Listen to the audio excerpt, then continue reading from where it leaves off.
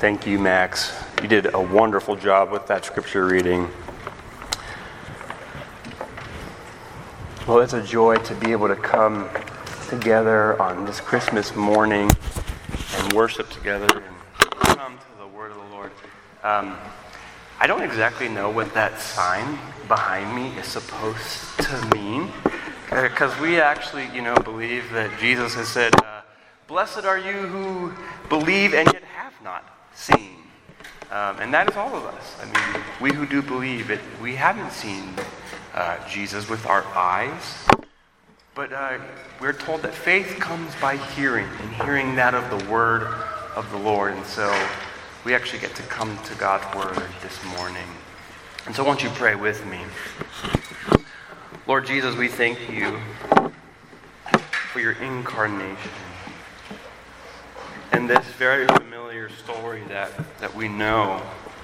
Lord, remind us of the gospel truth in this. Warm our hearts. In Jesus, your name we pray. Amen.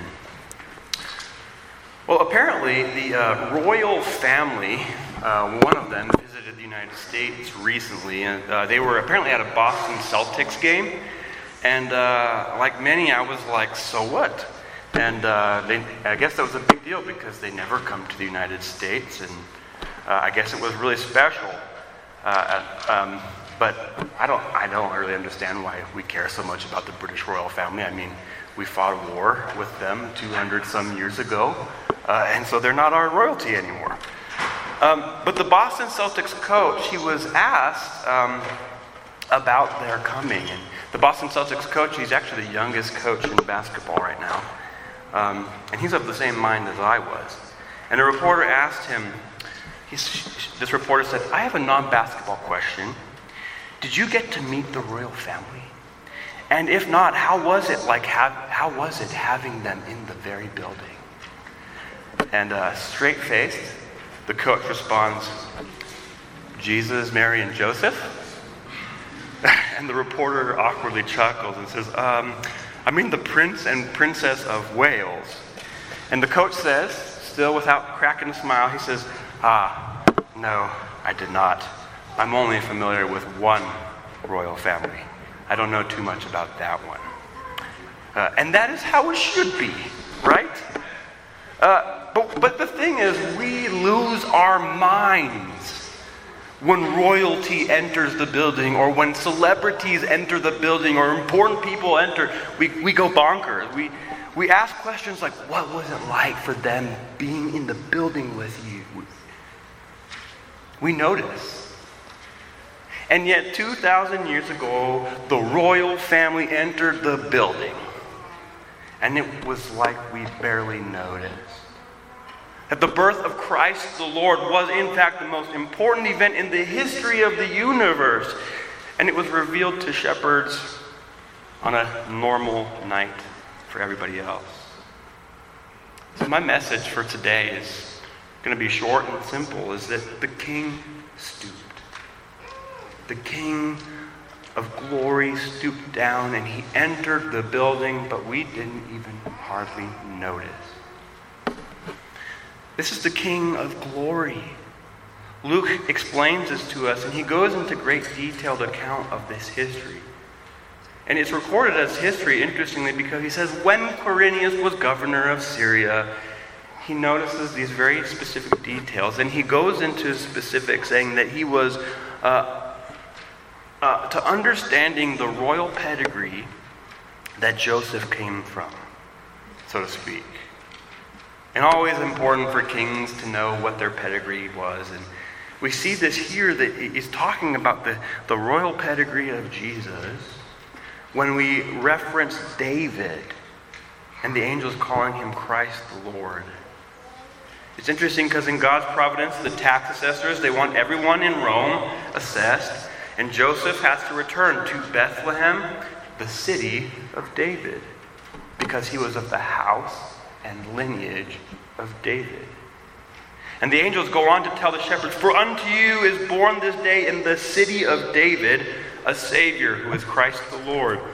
Why does that matter? Of the house and lineage of David, in the city of David. There's many reasons, but let's just say this one, that David, if you know the history of the Old Testament, David was the greatest king in the Old Testament. He was a man after God's own heart, and he defended the people, and he led the people to worship God.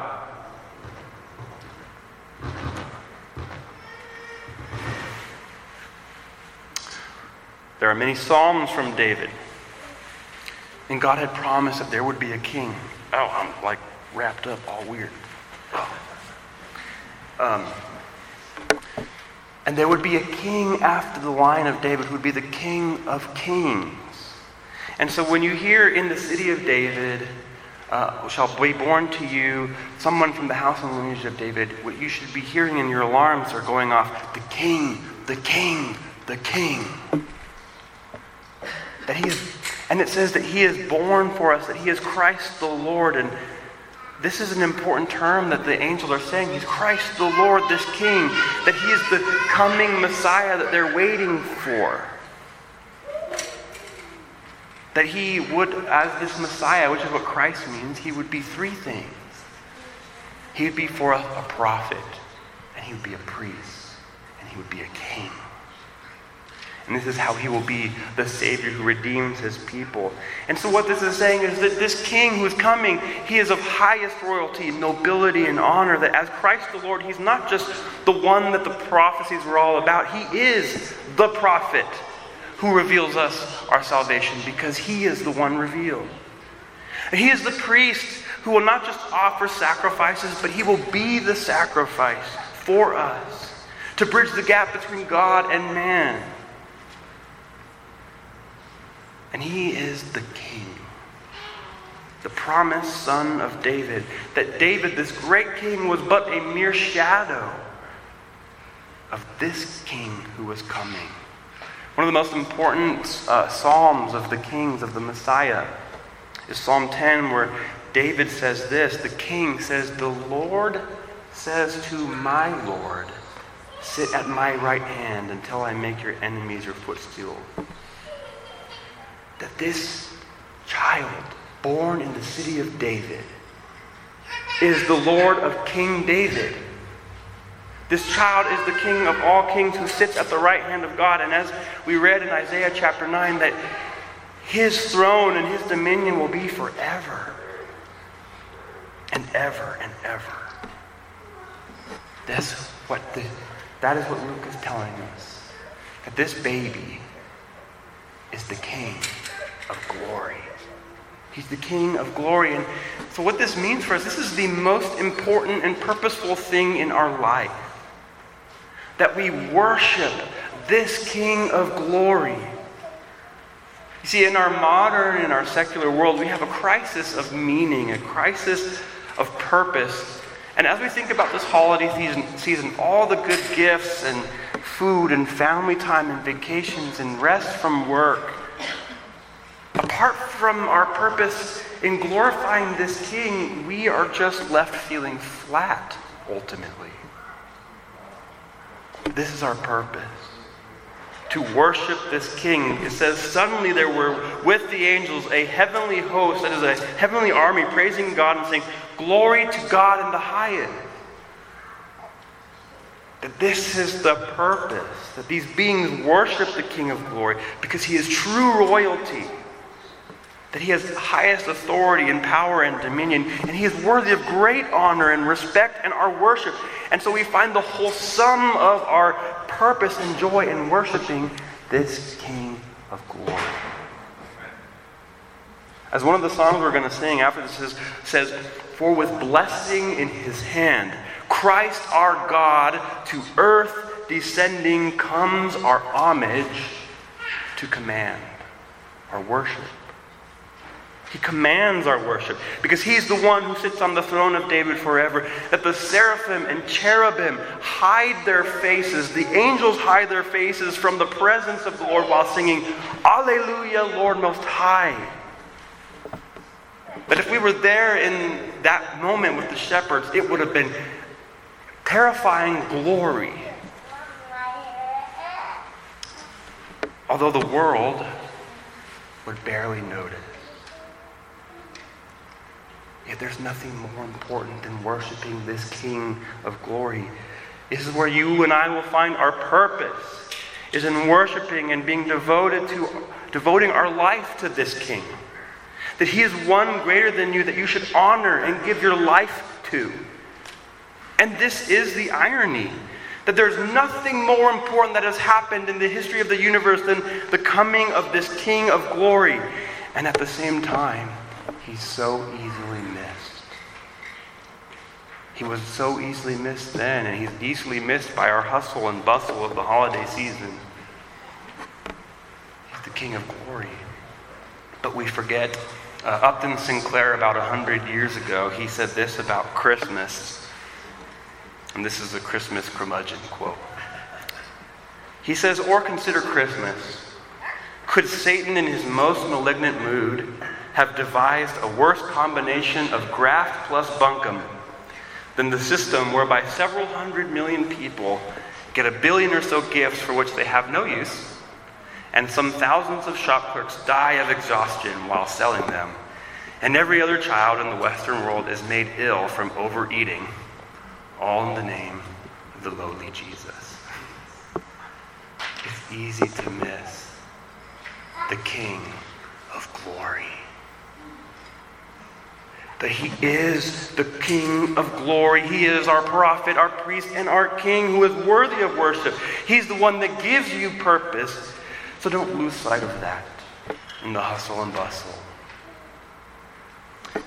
And we marvel at this King of glory. And we give him worship because this King of glory stooped. He stooped down into our lives, into this world. Now, some of you may love fairy princesses. Some of you like fairy princesses. You like fairy princesses? Yes. I'll tell you about a real-life fairy princess. There was a princess named Diana. She was the Princess of Wales. She lived a long, long time ago in the 1990s. And many people said she was very beautiful. And in fact, her son will one day be the King of England. Except for sadly, we were reminded that she died in 1997 in a tragic car accident. But she was loved by many across the world. And one of the reasons that Princess Diana was so loved was because of her advocacy work, that she cared for people who didn't have the things that she had. And that she would come alongside those who had no status. And she seemed to have really cared about people. That she was known to go to hospitals where people would be so disfigured by diseases that they would have a stench, and the symptoms of their diseases would cause distress even for the doctors that were treating them. And sometimes cameras would follow her and she'd be embracing these disfigured people. And we wonder, well, was she being genuine? And by all of the accounts, she actually was. That when there would be no cameras around, she would not even hesitate to hold and caress and hug disfigured people, the wretches of the earth. And I think this is one of the big reasons why Princess Diana was so admired, that she was a real-life, beautiful princess who would come alongside the most wretched people. Because we recognize that what makes majesty and glory so incredible is that sometimes majesty stoops down. And this is the smallest, teeniest picture of what Christ the Lord has done.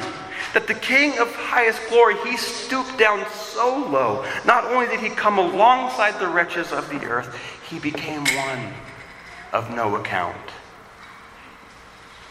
You see, the king's sign is that he would be a baby wrapped in swaddling cloth and lying in a manger, in a stable, and made known to only shepherds. That he is the King of kings, yet born of Mary and laid in an animal feeding trough. This is stooping down. That the one who sits on his glorious throne, and all the nations will gather before him one day, is born a helpless child. of no account in this world and ignored except for by some dirty shepherds. That these shepherds who would have been dirty are further proof of the extent to which the King of Glory stoops down, that he came for them. You see, shepherds in the ancient world were the most disregarded group besides lepers. And this is ironic because we know in the Bible that shepherds have a high place. That King David was a shepherd. The Lord is my shepherd. But in real life, they were despised and considered even dangerous. As Phil Ryken, he says, we tend to romanticize shepherds, especially since there's a lot of good ones in the Bible, but they did not enjoy a good reputation. Because they lived out in the fields, they were unable to keep the ceremonial laws. So they were outcasts. And they were also regarded as liars and thieves, which is why their testimony was not admissible in a court of law. Other than the shepherds, than lepers, shepherds were the lowest class of men in Israel, and they were despised. These are the people who are revealed, who the King of Glory is shown to. So that for you and me, it doesn't matter how dirty we are or how much sin we have or how low we think we are or how bad of a reputation we have. Jesus became the wretched of the earth